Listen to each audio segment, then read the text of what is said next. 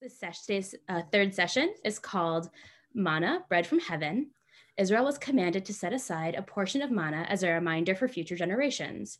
We will reflect upon the episode of the manna and the lessons it has to teach us about our relationship to food and its implications for our connection to the divine and to humanity. I see that Rabbi Silber is here, so without further ado, I hand it over to you, Rabbi Silber. Thank you. The purpose here is to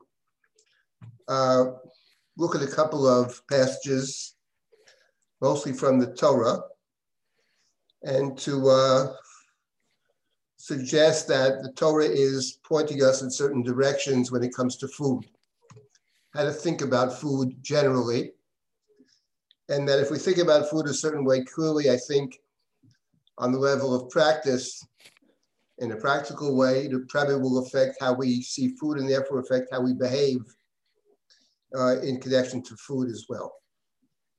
Before I look at the passages that deal with the man, which essentially in the Torah are three, there's one long story in the book of Shemot, chapter 16.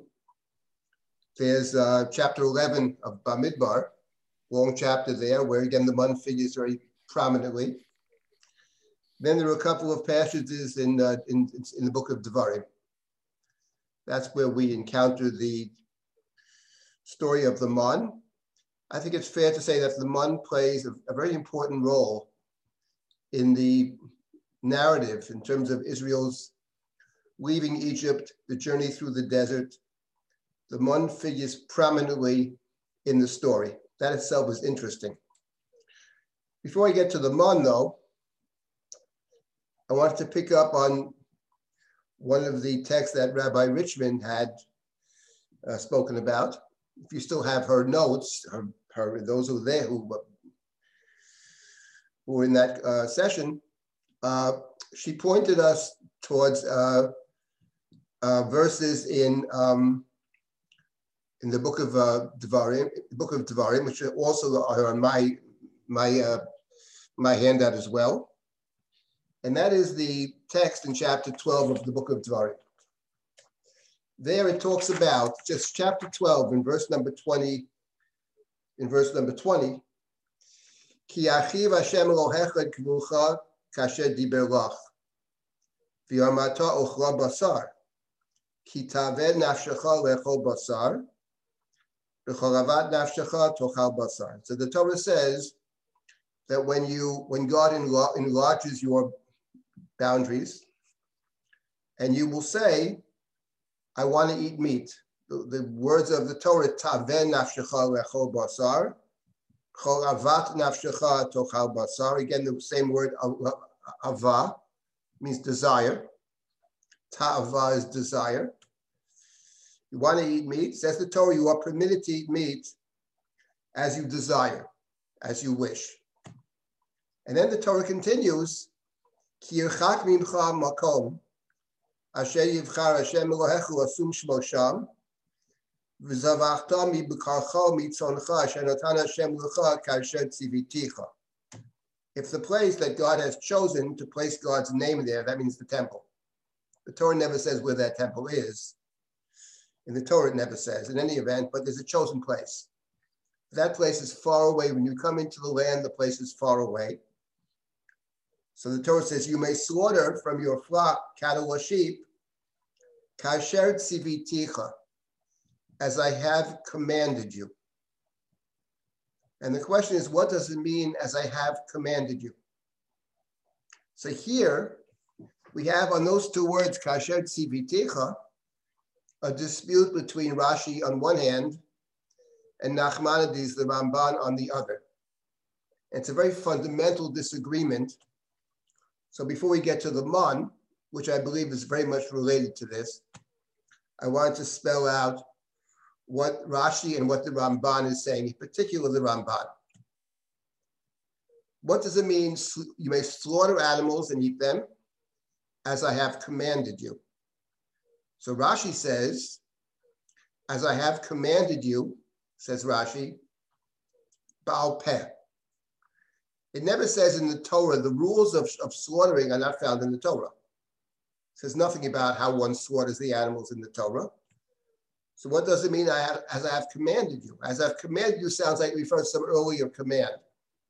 But in point of fact, there is no earlier command where the Torah lays out the rules of Shechita. So Rashi says, I commanded you Baal Peh. It's not written down, but there's an oral tradition. We have traditions about the way one slaughters meat.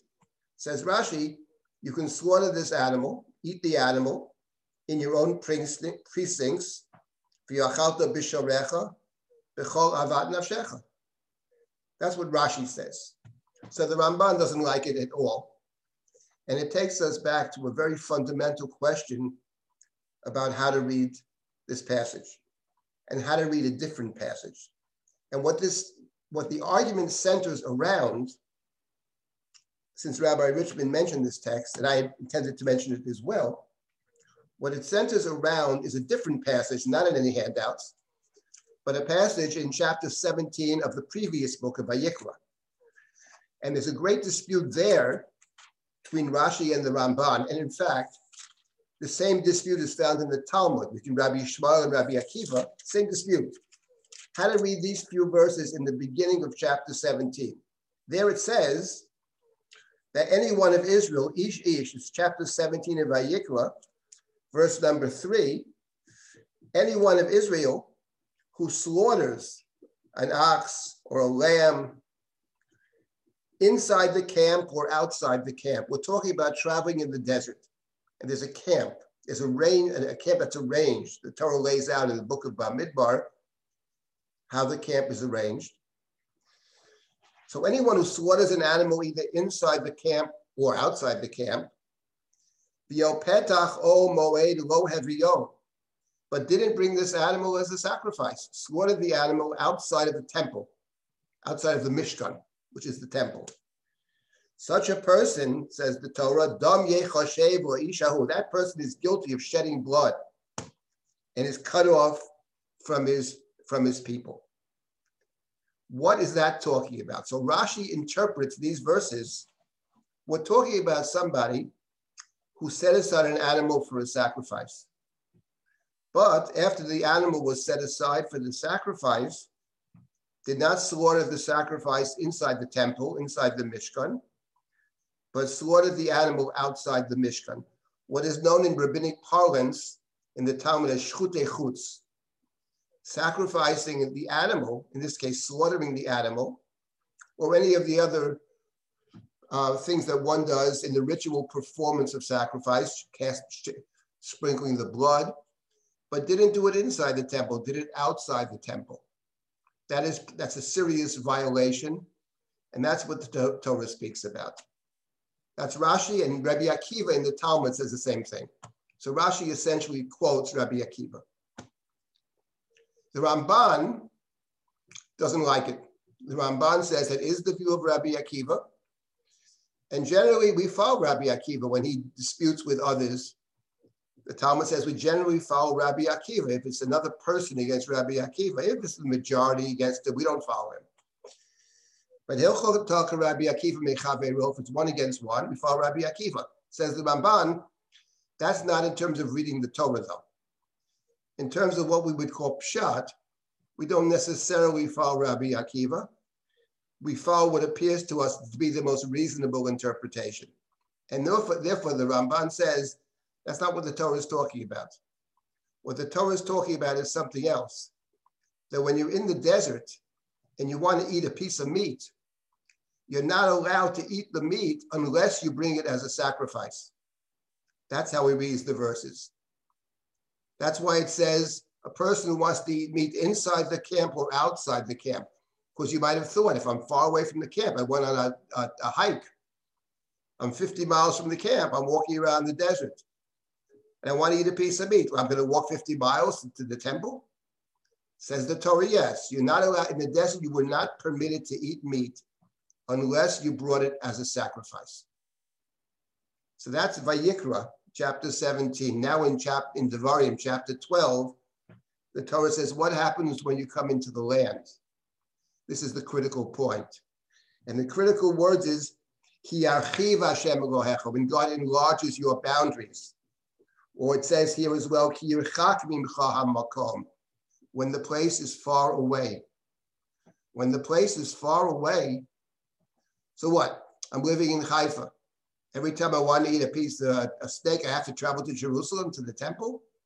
That's not realistic. So the Torah says, okay, if in fact, once you have the set place in the desert, the Mishkan is in the center of the camp. Everybody lives in close proximity to the temple. When you come into the land and set up an assigned place, a chosen place, many people are far from the place. The place is not by definition close to anybody. One might say it's far from everybody. It's not near any particular place. It's its own place. Then the Torah has a dispensation, says the Ramban. And what is the dispensation? The dispensation is you are now permitted to eat meat, although it's not a sacrifice. But, and here's the but, and this is what the Ramban is getting at. As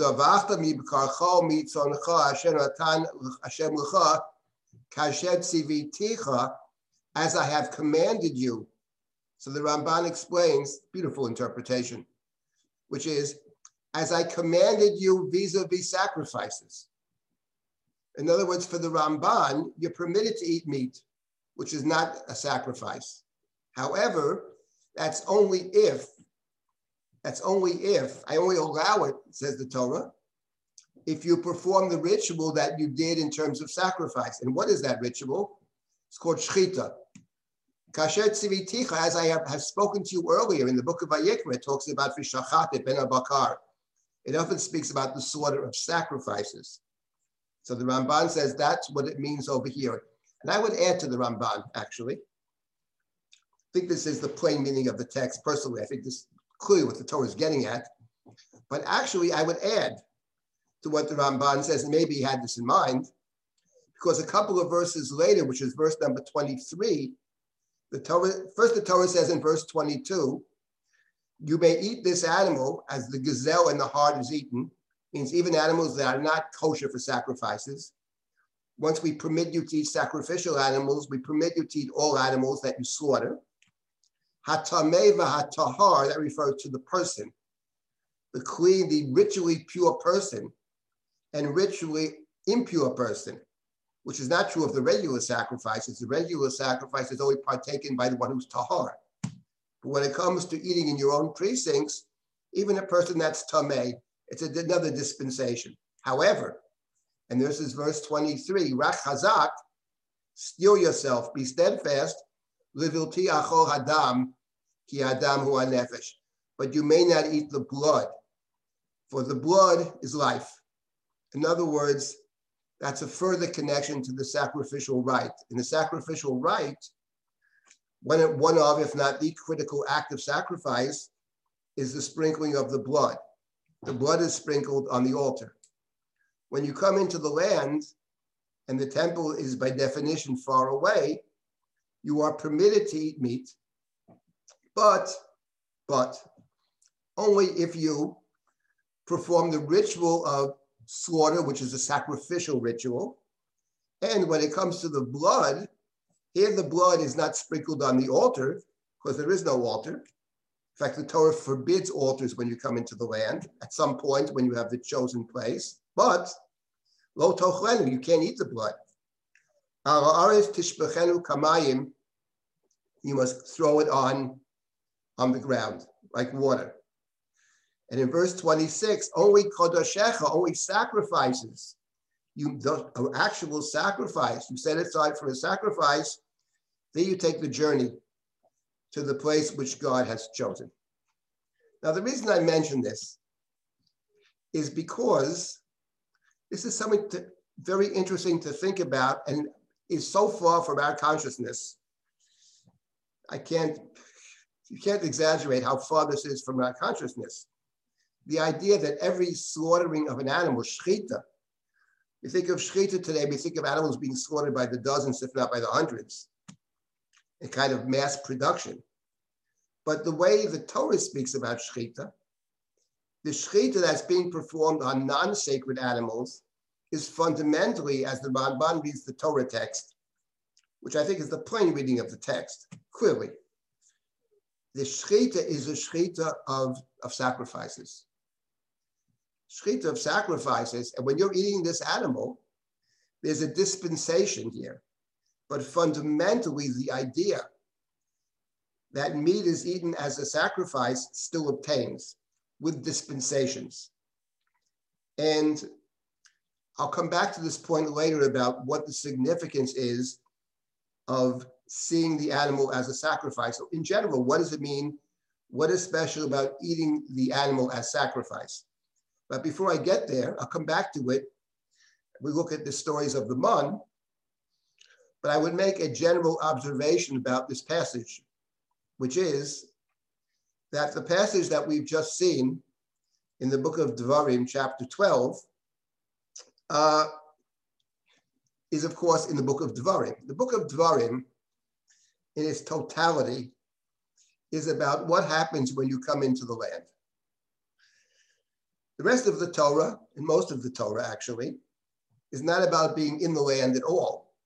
And neither is Devarim actually. We're not in the land in the book of Devarim, but it's one step removed from being in the land. And the book of Devarim lays out in very concrete terms, I think, what it means to be in your land. What it means to be in your land in the book of Devarim, which is to realize the dream. But when you realize the dream, the realization of the dream is never the same as the dream.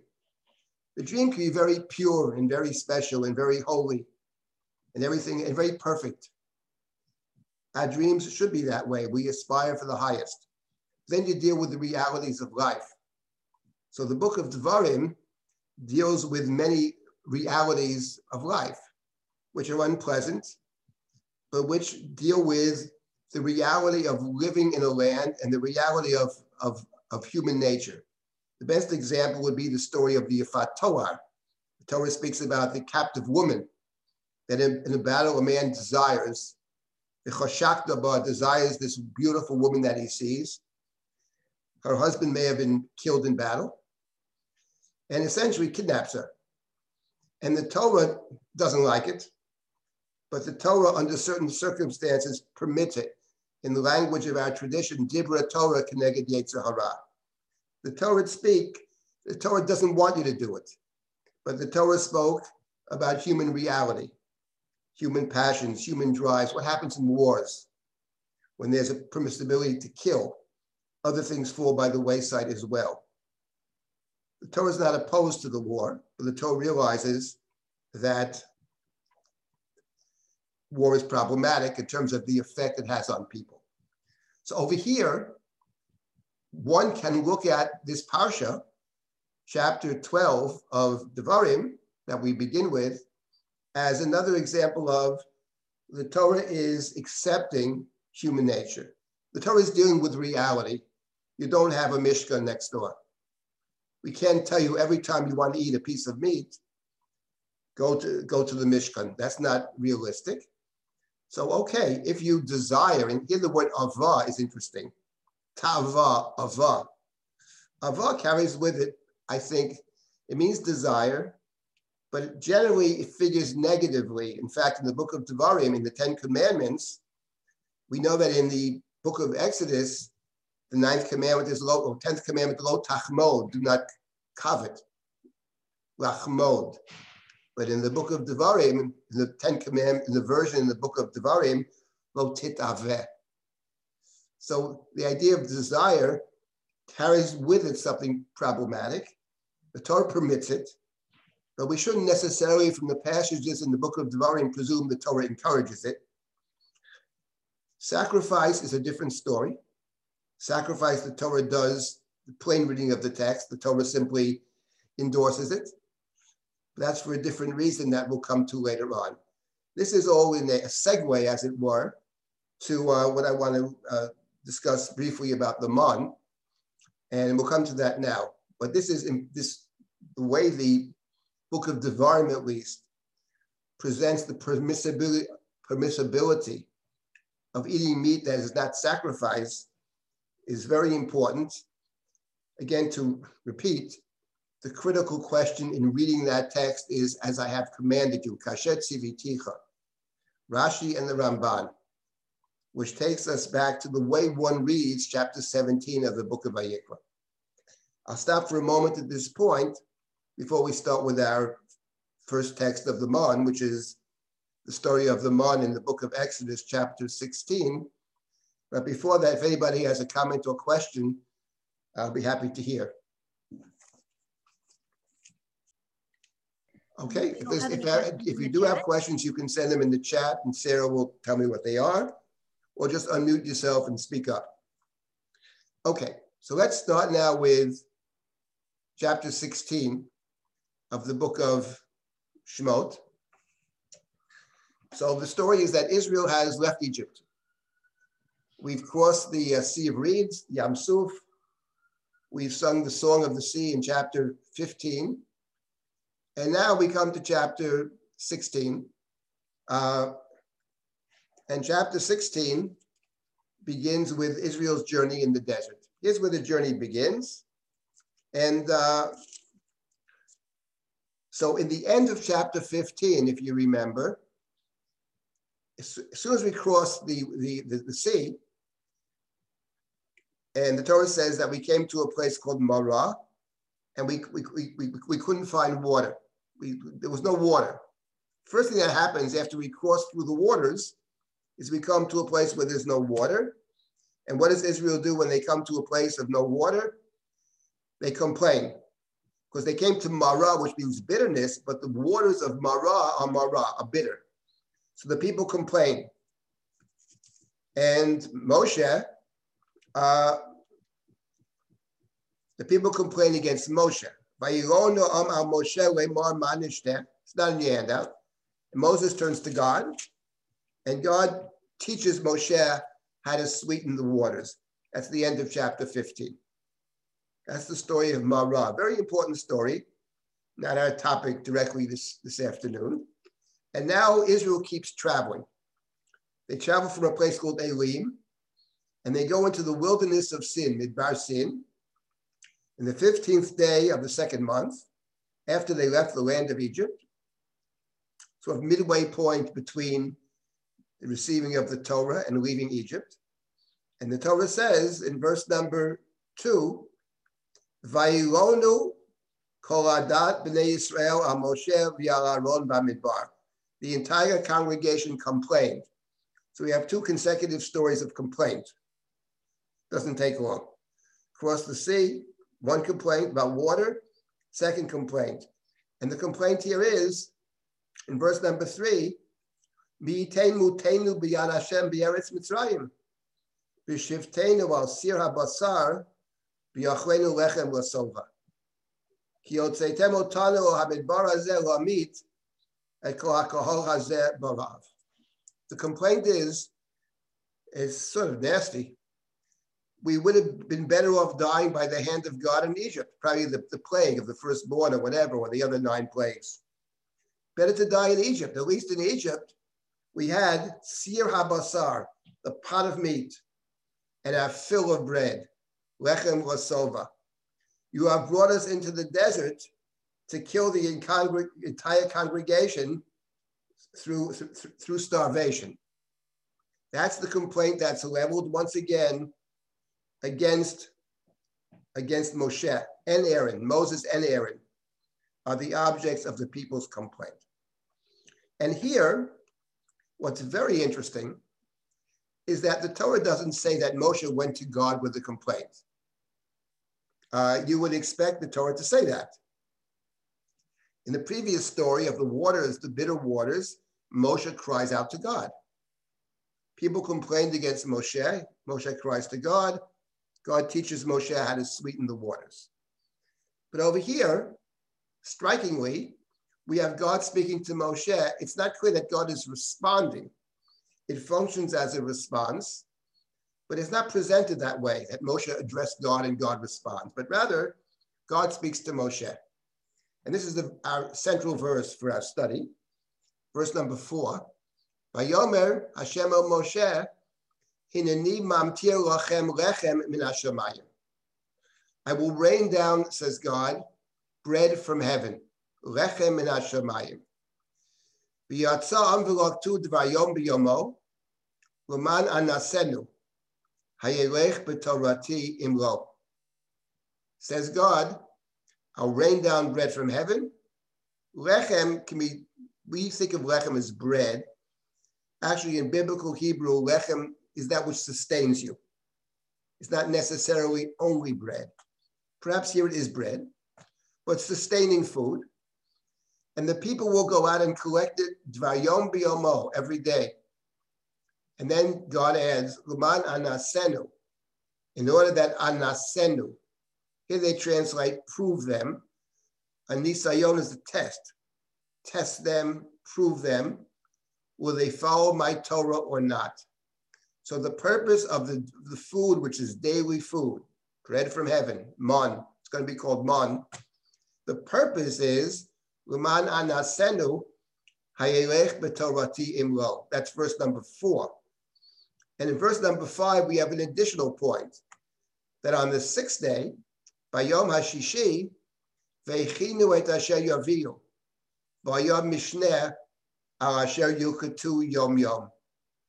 So on the 6th day, they are to prepare food for the next day. They're going to get a mishneh, a double portion. Twice as much bread will come on the 6th day as they normally get, yom yom. So they block 2 dvar yom biyomo, but on the 6th day, a double portion, al asher yukatu yom yom. That's what God says to Moshe. So it sounds like, actually, whether God is responding directly, it is a response to the people in effect. But whether God responds to the people directly or not, in effect, what God is saying is, there's going to be food, and the food is called the lechem min hashamayim. Very important term, bread from heaven. And there are 2 points over here. The first of which is that through this bread which I'm providing to the people, says God, which they will collect every day, it is a test. Luman anasenu, if they will follow my Torah or not. And now the question is, what is the test? The people weren't thinking about a test in verse number 3. They fondly remember the land of Egypt, B'shivtenu al sir habasar, flesh pots of food, lechem lasova, bread that fills you up. That's hardly Leman anasenu. So what is Leman anasenu? What does it mean that in the way that they will get their food, this will serve, says God, as a test whether they keep my Torah or not?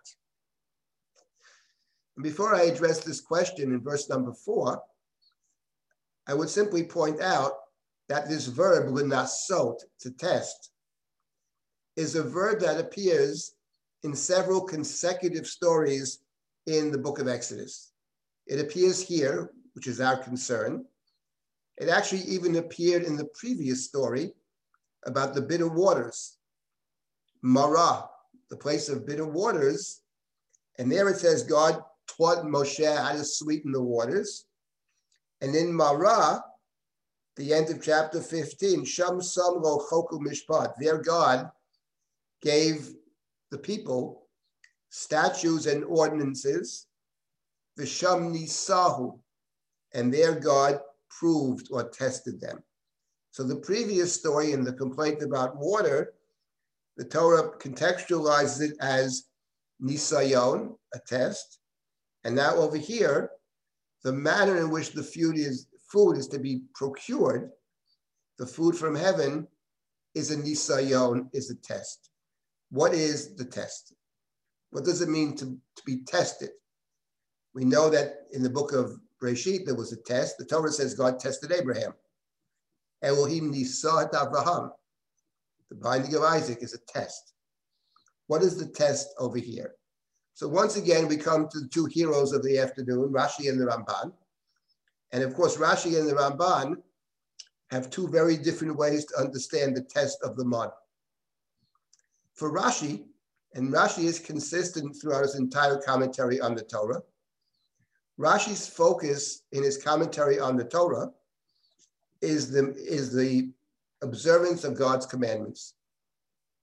That's how Rashi starts his commentary on the Torah. Why does the Torah start with Genesis, says Rashi? It should have started with the first commandment. Rashi sees the Torah as a set of commandments. So I will test them if they keep my Torah or not, says Rashi. Well, there are going to be rules and regulations about this food. One of the regulations is hinted at in the next verse, that on the sixth day they get a double portion. Why did they get double portion on the sixth day? Because on the seventh day, you're not allowed to collect the food because it's Shabbat. You don't work on Shabbat. That's part of the test. Let's see if they observe that. Then there's another test about the food that's not spelled out in verse number 4, but it's spelled out a little later in the chapter. And that is, you can't actually I hinted out. Dvar yom biyomo. You collect the food every day. Every day means you can't save it from one day to the next. Every single day you collect the food for that day.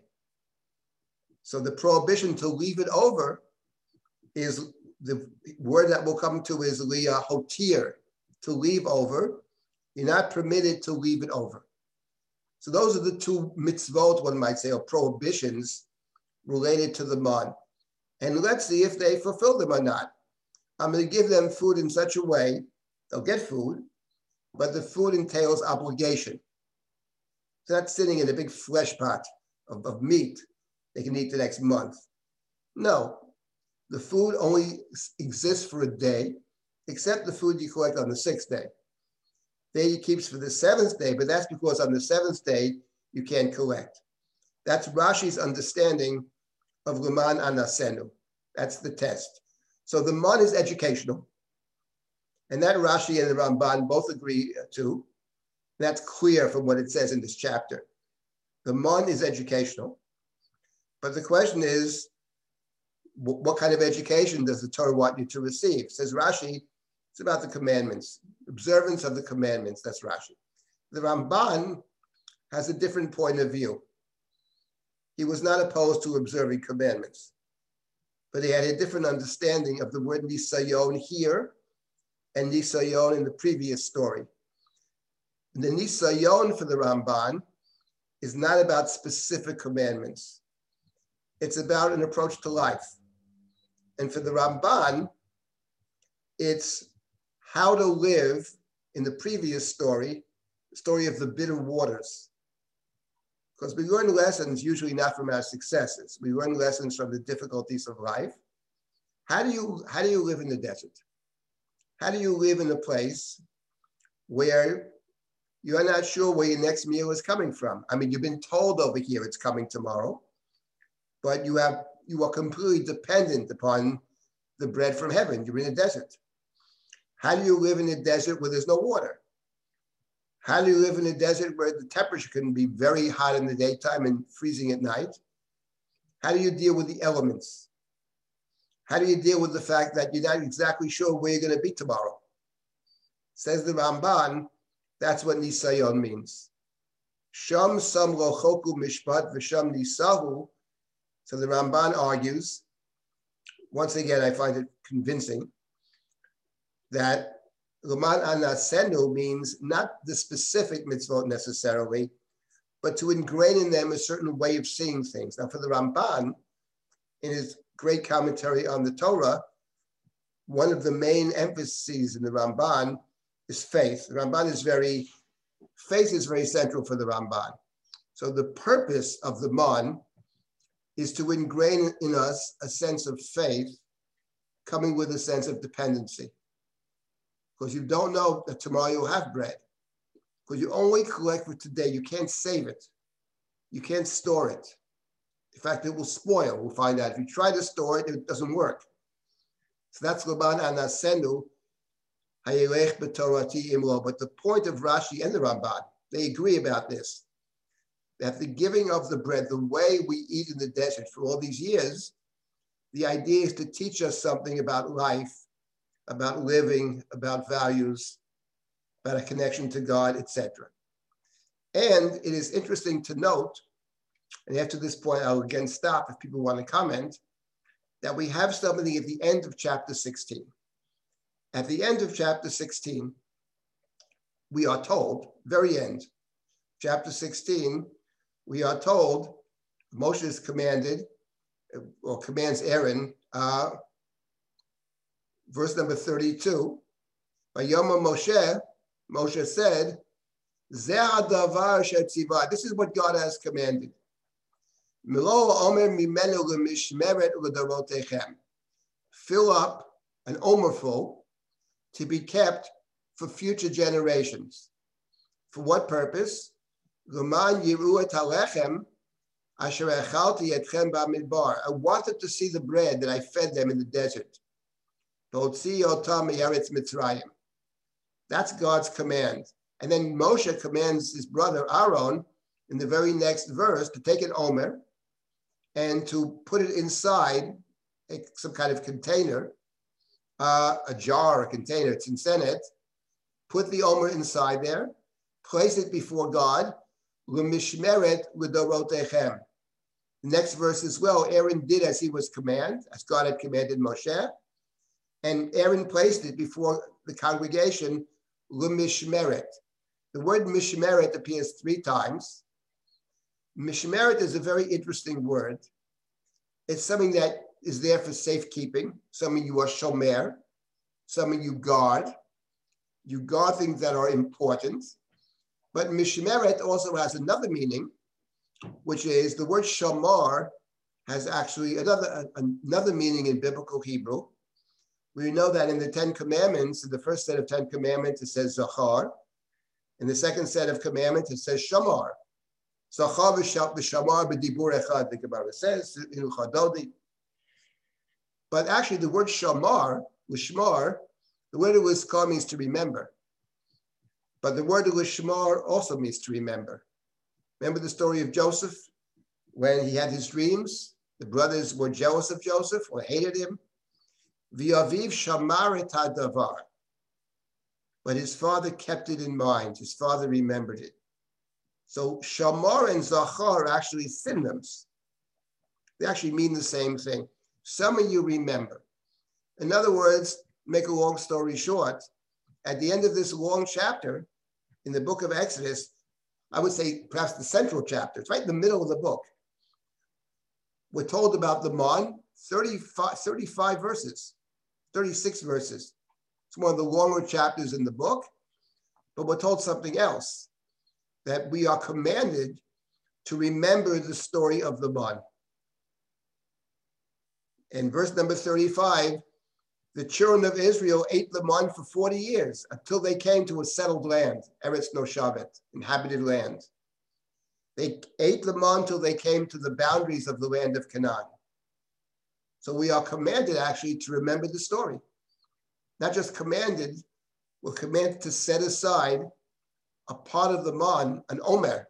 That was the measure. That's how much man they collected every day to remind us about this experience. So obviously, the Torah feels that the experience of the man has a lot to teach us.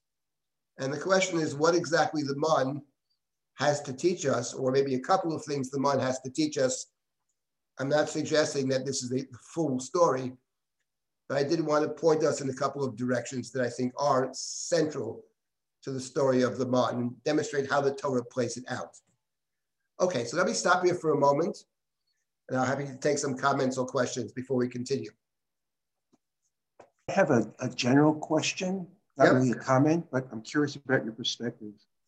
I've been fascinated reading, the background of Rashi, who grew up on a vineyard, and Maimonides, who grew up in Spain, and all of that. And I'm just wondering, how much do you think that their upbringing, Rashi was a winemaker, influenced their thought process? Would they have written what they've written in a different way in another time? Or do you think that they're of their time in terms of their perspective on their writings? Well, first of all, I'm not sure Rashi, everybody in medieval Europe at that time drank wine. They didn't drink water for the most part. Water probably was not safe to drink. And wine was the basic drink. Wine was a combination of water and also alcohol. Wine was you drank at parties, and wine is what they drank. But I would say the following: everybody's experience affects what they say and how they think. The idea that their experience in life doesn't shape to a large measure what they think, to me, that's intuitively wrong. If Rashi had lived at a different time, if the Rambam had lived at a different time, if he had grown up differently, a different set of teachers, of course, the people that we study with, the experience in life, all that is subjective, has enormous impact on how we see the world, how we understand our tradition and everything else. So, of course, the Rambam moved from Spain to, actually moved to Israel for a while, then he moves to Egypt. He's a doctor and deals with the Egyptian royalty. So, of course, those things have to affect the way you see the world. He comes into contact with philosophy. Rashi did not know anything about Aristotle and Plato. The Rambam does. So they're completely different. And of course, generally speaking, I think everybody's affected by their environment. By the same token, I don't think we have to assume that means people can't speak to each other. I think we can talk to each other, and I think that's important. But we do understand that our thinking is shaped to some extent by what we see in the world. I don't think when it comes to these great interpreters, with Rashi or the Rambam or the Ramban or whatever, it's important to remember that there's always the subjective element, and there's also a sense of right and wrong that is part of the way what we see in the world. But there is also, I think this is an important point, there is an objective text they're looking at. So there's something something objective that different people approach differently, but they're sharing a common text. They're sharing a common Torah. They're trying to understand it, whether it's Rashi or the Ramban, who couldn't be more different from each other, but they can still, as it were, converse with each other. I don't mean literally, they live at different times, but they are, in a way, talking to each other over time. So I think that's an important point. But of course, I totally accept the idea that our own personal experience, subjective experiences, colors the way we see text, the way we see the world, of course. But on the other hand, it's very hard to know the other person's experience. We know that the Rambam had to move from place to place. We know that. But again, to actually understand someone who lived 1,000 years ago or more in a completely different world, the idea that we can fully understand that person's experience, we can understand the person's experience that we're talking to, because we're coming from different places. And we certainly can't fully understand the experience of someone who lives in another world. It's another world. Medieval France. I mean, we have no idea what that means. We have no clue, actually. Rashi lives amongst pogroms. I mean, what does that mean? How does it affect the way you see the world? It has to affect it. So of course, the idea that we can actually explain the interpretation based on the person's experience, to me, that has its severe limits. And I question that entire approach, that if we can just figure out where they lived and around what century they lived in, we can hypothesize with any degree of certainty what they're saying. Personally, I think that's absurd. That's my view. By the same token, you can learn certain things from people's experience as we know them, but we can't fully understand people that live a long time ago. In any event, yeah, someone asked about, I'm making the assumption that people consumed wine more than water. That's not my, that's not my research. That's what I've read from scholars who have researched it. Wine was a common drink. Wine was considered safer for the most part than water. So the idea of Rashi spent all his time in a vineyard, I don't think is accurate. Rashi spent most of his time, I presume, in the study of Torah. It's clear from the voluminous output of Rashi and the mind-boggling knowledge this man has. So he spent a lot of time, probably the great majority of his time studying. Okay, anybody else want to comment about this Mun story over here? Or anything else that's connected? If not, I will continue. Okay, so let's continue now. We're still in chapter 16. And so again, so God says God instructs Moshe that I'm going to rain down bread from heaven, lechem min hashamayim. And now Moshe and Aaron speak to the people. Here we come to verses number 6 and verse number 7 and verse number 8. And these verses, verse number 6 is Moshe and Aaron together, because the complaint was against Moshe and Aaron, say the following: Erev, tonight you will know, vidatem, ki Hashem hotzi etchem me'eretz Mitzrayim. You understand tonight, you will come to know that it is God that took you out of Egypt.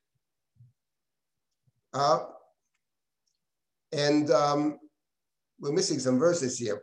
No, they're out of order. Verse number 7, uboker, in the morning, uritemet kavod Hashem. In the morning, you will see literally the glory of God, the presence of God. Bishamoa tunetechem al Hashem. God has heard your complaints. V'nachnu ma, what are we that you complain against us? Me and Aaron. You're addressing your complaints to the wrong parties. It's not about me and Aaron. We don't provide anything. But Moshe repeats in verse 8, Vayom Moshe, V'teit Hashem lochem ba'erev basar le'echol, v'lechem ba'boker l'smoa. V'shmoa Hashem et tchunotechem, asher atem marinim olav. V'nachnu ma, v'aleinu tchunotechem ki al Hashem. So it's not about us, says Moshe. God is the one that's going to provide food. Meat at night, bread in the morning. It's God that hears your cries. It's not about us. And Moshe says, tell the people to approach God who has heard your complaints. And in verse number 10, they turned towards the desert, and the glory of God appeared in a cloud. So here there's a critical point, I think, in terms of the mud. Because what Moshe is saying is that you have to see the food not as coming from us. You've complained against Aaron and myself as if we are the ones who are going to provide you with food. We don't provide you with food. At best, we give you instructions that God has instructed us. But we are not the ones who provide the food. The food comes from God. And here Moshe says something very interesting about this food. The food is a form of revelation. Kavod Hashem, in this chapter and elsewhere, the glory of God means the presence of God. As it says explicitly in verse number 10, Kavod Hashem nirah ba'anan, the glory, the presence of God appears in a cloud. Often the presence of God appears in the cloud, the idea being the human being can't fully grasp God's presence. So there's always something obscured.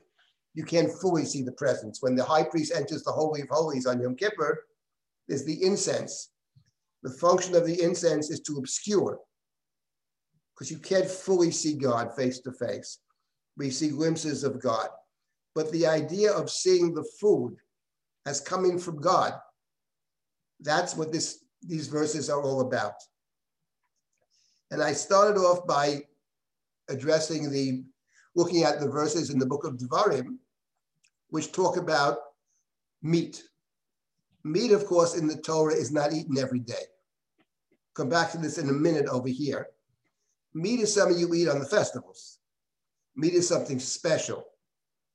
And that's the idea of sacrifice. You don't bring sacrifices every day.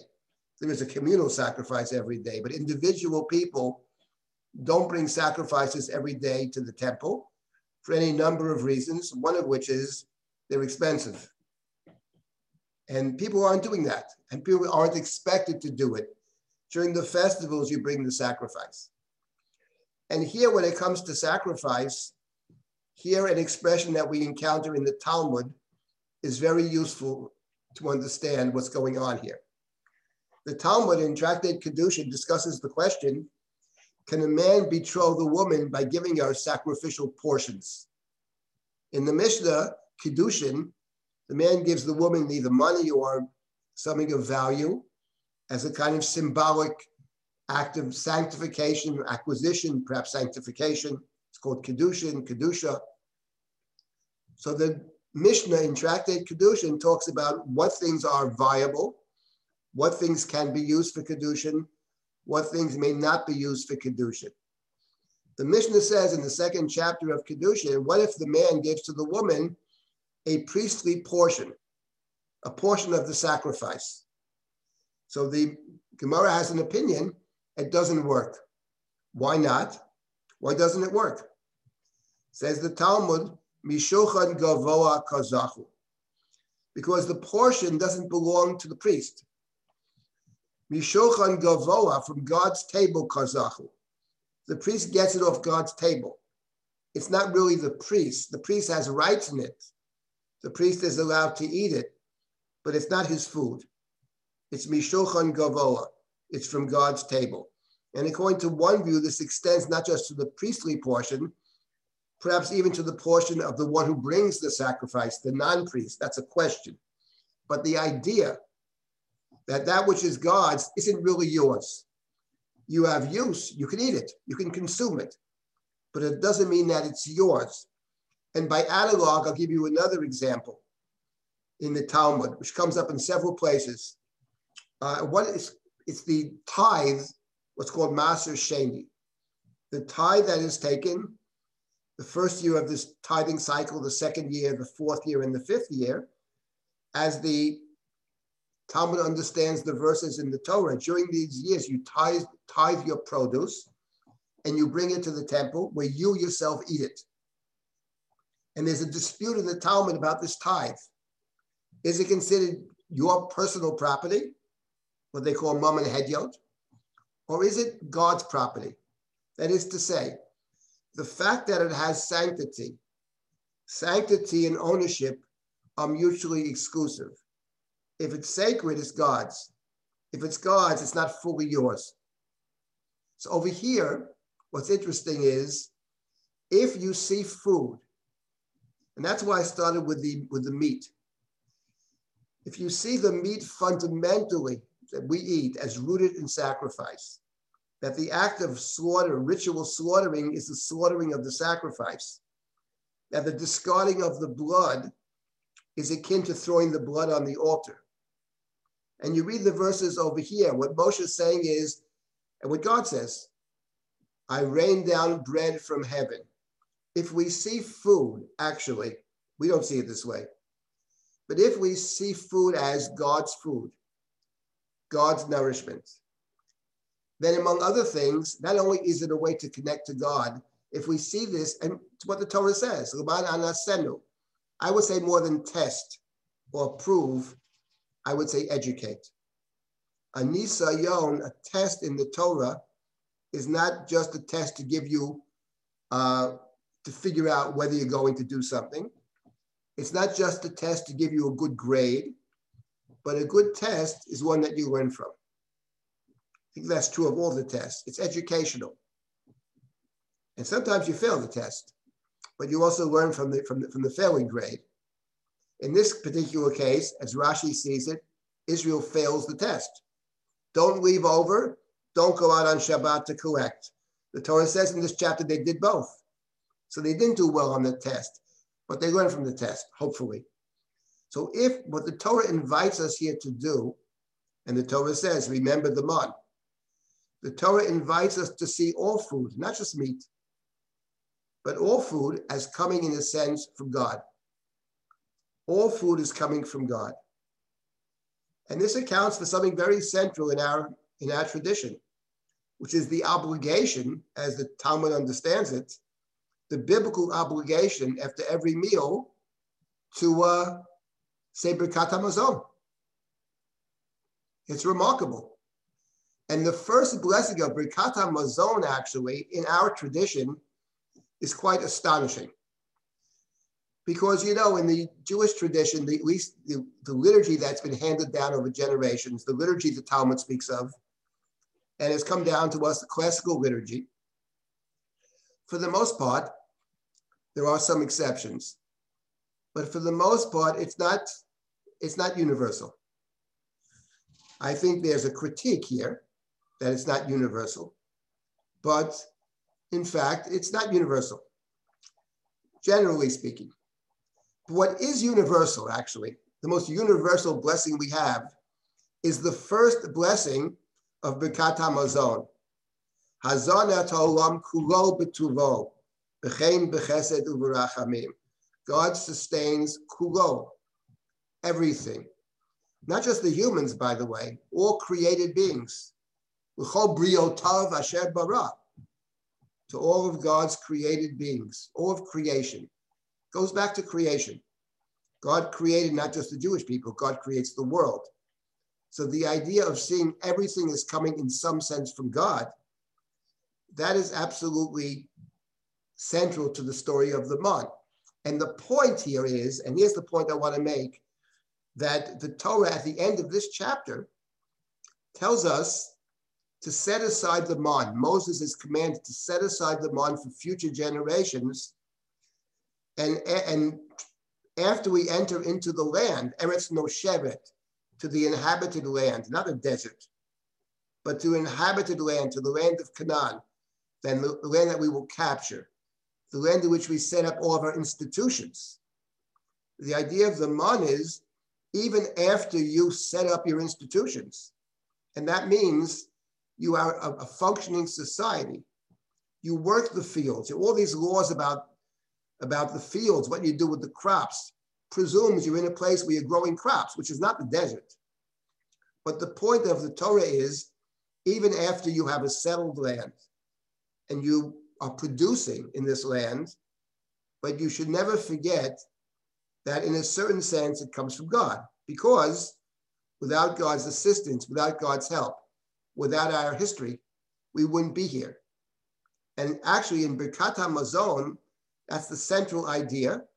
And what's interesting in terms of Birkat HaMazon is what the Talmud says. It's not found in the text of Birkat HaMazon, but what the Talmud says is part of important when one says Birkat HaMazon, when one thanks God, we also thank the hosts. We also thank, if we eat at someone's house, we thank that person, because we understand it's not just when you're thinking, how did this food come to my plate? So we're grateful for the ability to eat. It's not a given. And we're grateful for the fact that many of us don't have to worry about where the next meal's coming from. But we also think about how we got where we are, and we recognize that food comes from somewhere. There were many people in this chain of how food gets to us. There are many steps along the way. And therefore, when we're in someone's house, we are obligated to thank the person in the house who put the food on our plate.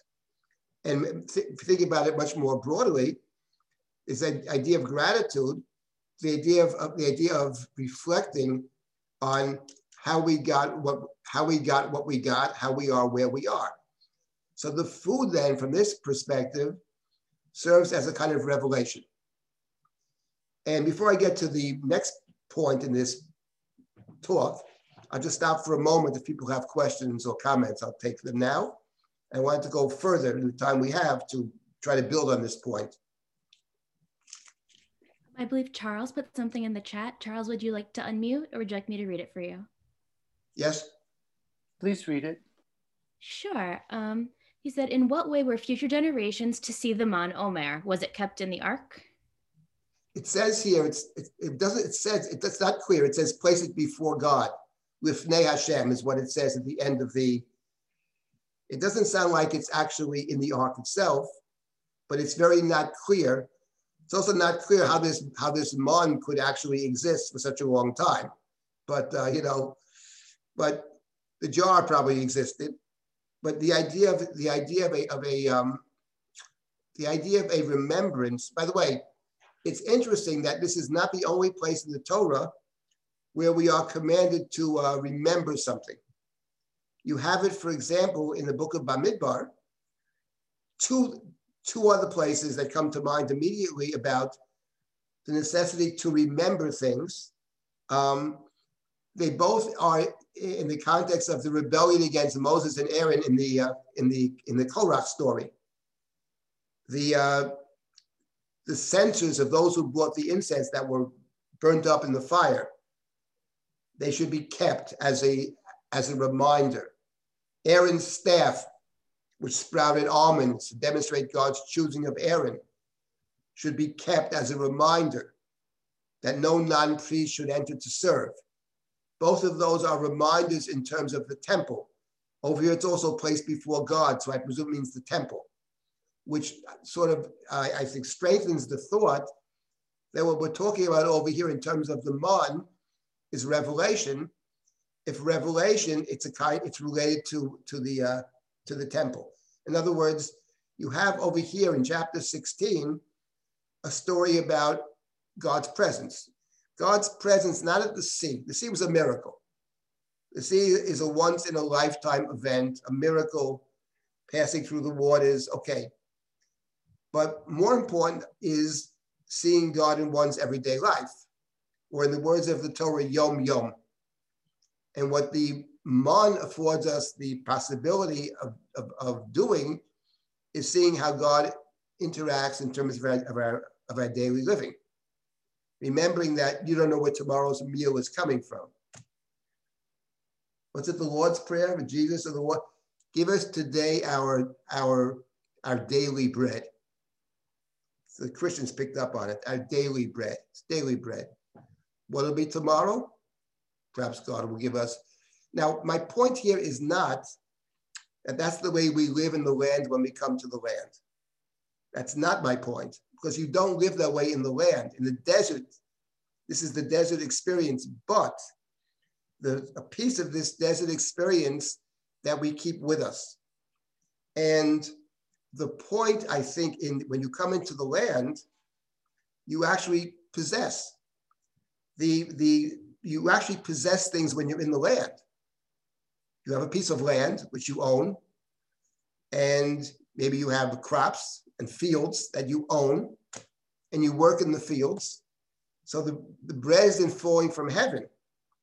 But if you think of the bread that you have, of your possessions, as in some sense coming from God, then you deal with those possessions differently, and you deal with the other person differently. So it's like the one who brings the first fruits to the temple, and called Bikurim, and has a declaration when the person brings the Bikurim to the temple in chapter 26 of Devarim, makes the declaration, my father was a wandering Aramean, we went down to Egypt, we suffered in Egypt, we cried out to God, and God delivered us from Egypt, and now I bring to God these fruits. Now the person may have been living in the land for 500 years, but the one making that declaration is seeing history and his own experience as seamless. I see myself as there. I see myself as in Egypt. So the point then is to see oneself, to take from my history, pieces of my history, and to be able to think about my experience, even though I do possess land over here. So I'm going to give someone else what I possess, because in some deep sense, I don't fully possess it. Because in some sense, if it's sacred, it can't be fully mine. And that obligates me to share. And that's the other piece of the man that's very interesting in terms of this particular chapter. So let me just continue with this thought. Thank you. Continue with this thought, then I'll take more comments or questions. The idea of the man as a kind of revelation. The book of Exodus ends with the building of the temple. That's how the book ends. Since the book ends with the building of the temple, and the book of Exodus is a discrete book, what that has to mean is that, in some sense, the purpose of leaving the land of Egypt was to build God's temple and to serve God. And of course, the book of Exodus suggests to us that the full service of God is only possible if people are free, because you can't serve two masters. So only if you're fully free can you fully serve God. But over here, what we have before we build the temple Here already in the story of the Mon, we have references to the temple. And let me mention a couple of references that you have in this chapter, which presents the Mon as a kind of revelation and a kind of temple revelation. The first point is what Rashi had mentioned earlier in terms of I will test them or I will teach them. I will see if they follow my Torah or not. And if you move down, let's find this verse.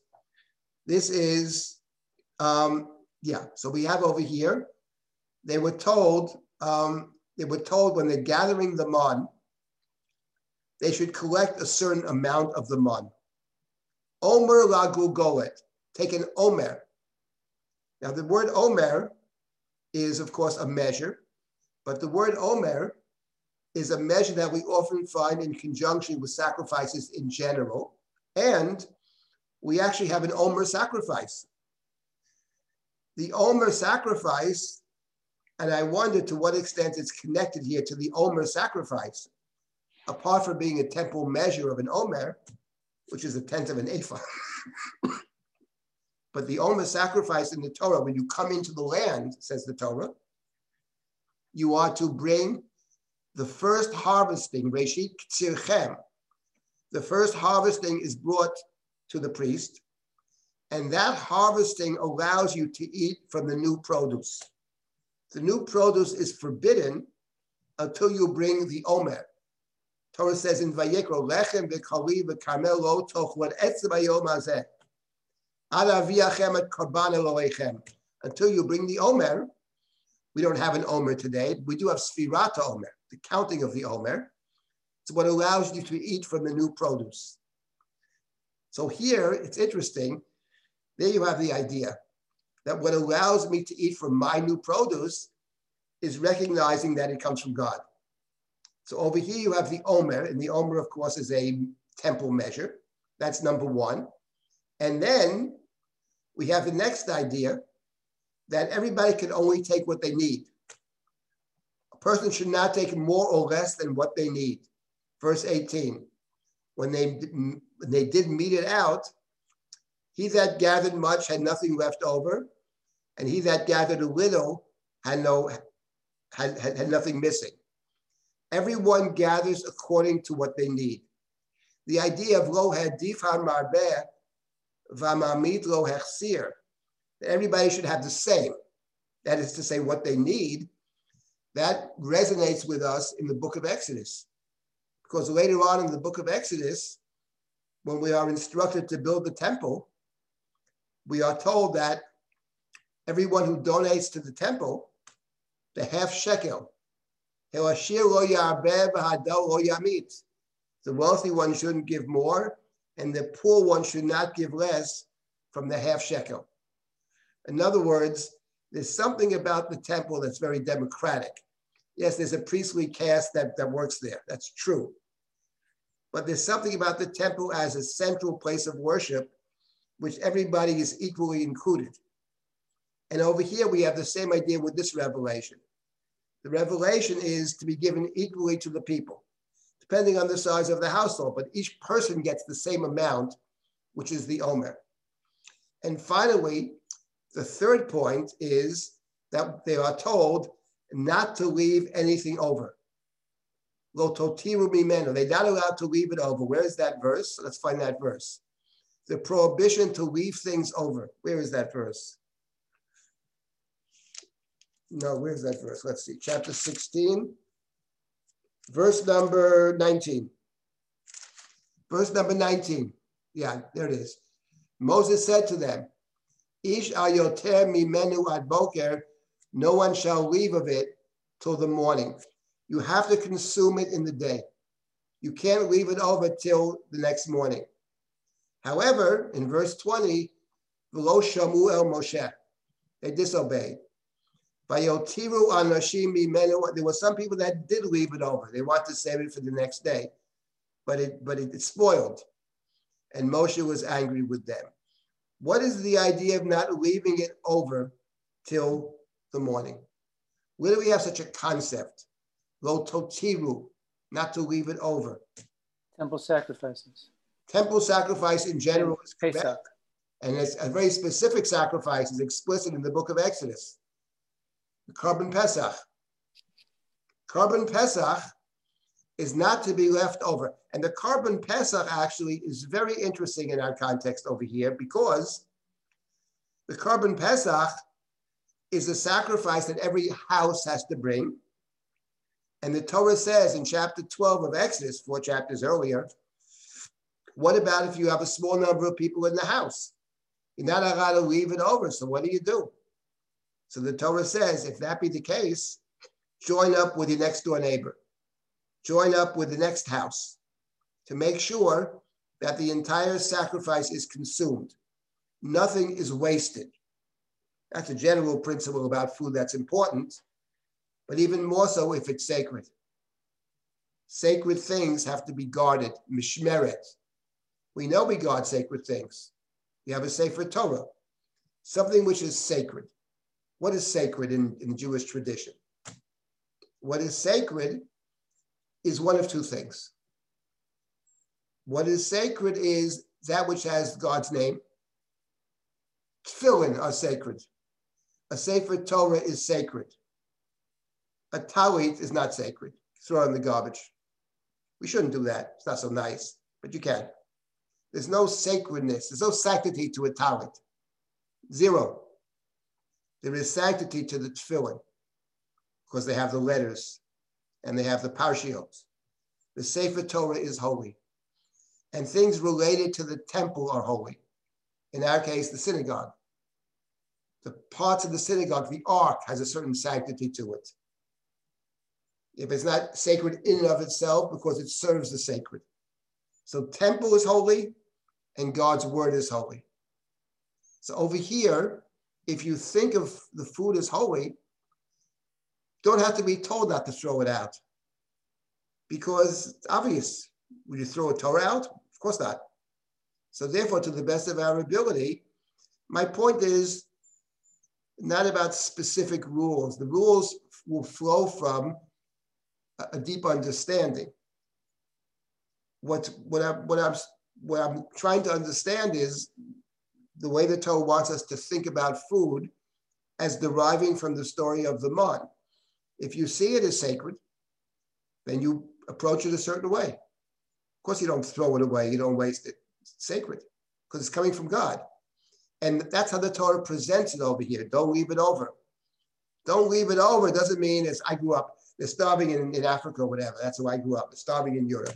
And I never understood that exactly. But I knew my mother was saying, don't waste the food. I got that. But the point is, don't leave it over because it's a sacrifice. That's what the Torah says. The Paschal sacrifice is above all a sacrifice. And therefore you can't leave it over. Yes, if you did leave it over, you have to burn it. That's what the Torah says. And it's true. As Charles said, that elsewhere in the Torah, it broadens it to include other sacrifices as well, not just the Paschal sacrifice.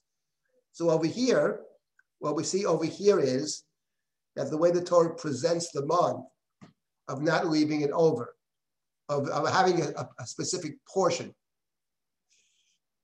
A portion in terms of how much you take, and a portion in terms of when you eat it. There's something else about the sacrifices, which is interesting. Sacrifices they're called kodshim. That's what they're called, kadoshim. There are kodesh kadoshim, and there's kodshim kalim. But they're holy. And what holiness entails in the Torah is specific time and specific place. So the man has these elements. The idea of it coming every day, yom yom, marks it as something sacred, or it's only a marker of the sacred. Specific time and specific place. So that's what the Torah says over here. In thinking about food, the Torah invites us to think about food as something coming from God. And that's what Moshe is saying. It's not about me, says Moshe. You're complaining to the wrong person. Don't complain to me. It's nothing to do with me. It's God who provides the food. We could understand, actually, why people might not see God as providing food. It's what the Midrashim say. which is they thought of God as the great warrior, the God who drowns the Egyptians in the sea, the God who brings the plagues, the warrior God. But the point of chapter 16 is that the same God who's a warrior is the God who can care for you. Is a caring God over here. And that's the God who's going to take care of you. At the same time, God is going to educate you. So there's an educational piece over here. And the educational piece is here, the focus is on the food as coming from God and what that entails. Let me stop here for a moment. How much time do we have left, Sarah? We are at time now. I do know Marion has had her hand up for a while. Okay, so Marion, I just want to close with a thought.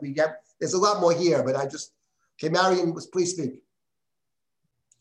No.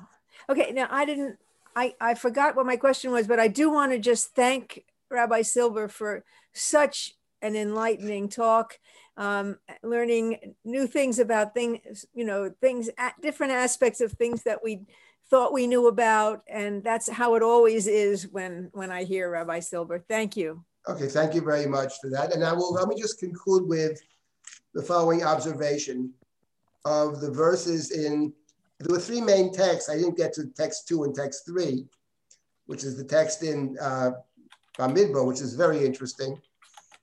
It seems to be contradictory to the text in Shemot, but that's for another time. I did want to conclude with a text from the book of Devarim. Then Moshe speaks about the man. And Moshe speaks about the man in completely different language. This is found in chapter 8 of Devarim in verse number 5. First, Moshe talks about the obligation to remember the journey. Remember the journey. That God took you through the desert. Inui is hardship. God gave you many hardships. To test you, that same word. To see if you would keep God's commandments or not. And God afflicted you and God starved you, literally. God gave you the man, which you did not know, nor did your ancestors. To teach you, to tell you. The human being lives not only on bread, but rather by the word of God. Not which goes into your mouth, what comes out of God's mouth. And what's interesting is that here you have the idea of education. This was an educational experience, and we don't always learn from our successes. Sometimes we learn from difficulties. God put us in a difficult place, but the idea was God is instructor. Later on, it says explicitly, as a parent teaches a child. So God is giving you musar, God's discipline.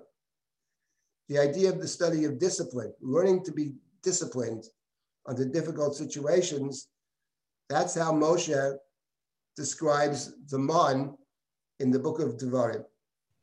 So there's something very powerful about this, and it's interesting, it's different. Iyyun is a very, very powerful term in the Torah. It means abuse, it means suffering. It's a covenantal term in the Torah. But this is how the book of Devarim, this is the reflection that the book of Devarim offers us about the hardships, about education, running through difficulties, and hopefully learning how to apply it in all situations. I'll conclude one last thought I had about the word man. The Torah says in the book of Exodus, when this man, which was new to them, it's also difficult to encounter new things, new ideas, new experiences. And they said, what is this? Mahu. They said, ma, what is it? Therefore, they called it man. Man is like, what is it? So it's called, what is it? That's what the book of Devarim is. But I would conclude with the following thought about the word man. Very often in the Torah has one meaning of a word, but the Torah understands there's more than one meaning. Now, the word man strikes me as related to a different word. It doesn't contradict the first point. But there's a word in the Torah that appears many times, which is mem nun hey manna. What is a manna in the Torah? A manna in the Torah is typically a sacrificial portion or a portion of something sacred. So I believe the Torah already in the very name man suggests to us something about the man. It's about the unknown, and that's part of the hardship, to deal with the unknown, to deal with the uncertain. Unknown in the sense this is new food, what is it? And will it be it tomorrow? Because you don't know if it's going to be it tomorrow. You can't store it, it spoils. But there's also the man, the manna, it's God's portion. So the Torah invites us to see food as God's portion. And God's portion, God provides for everybody. So, but the implication of that is that I have my portion from God. Maybe we should be particularly aware of the fact that many people in this world who don't have their portion. There is enough food in the world for everybody, probably several times over. The way we apportion the food, that's our responsibility. And I would say there's a lot of work on that end. It's about trying to make sure everybody can rest assured there'll be bread on the table the following day.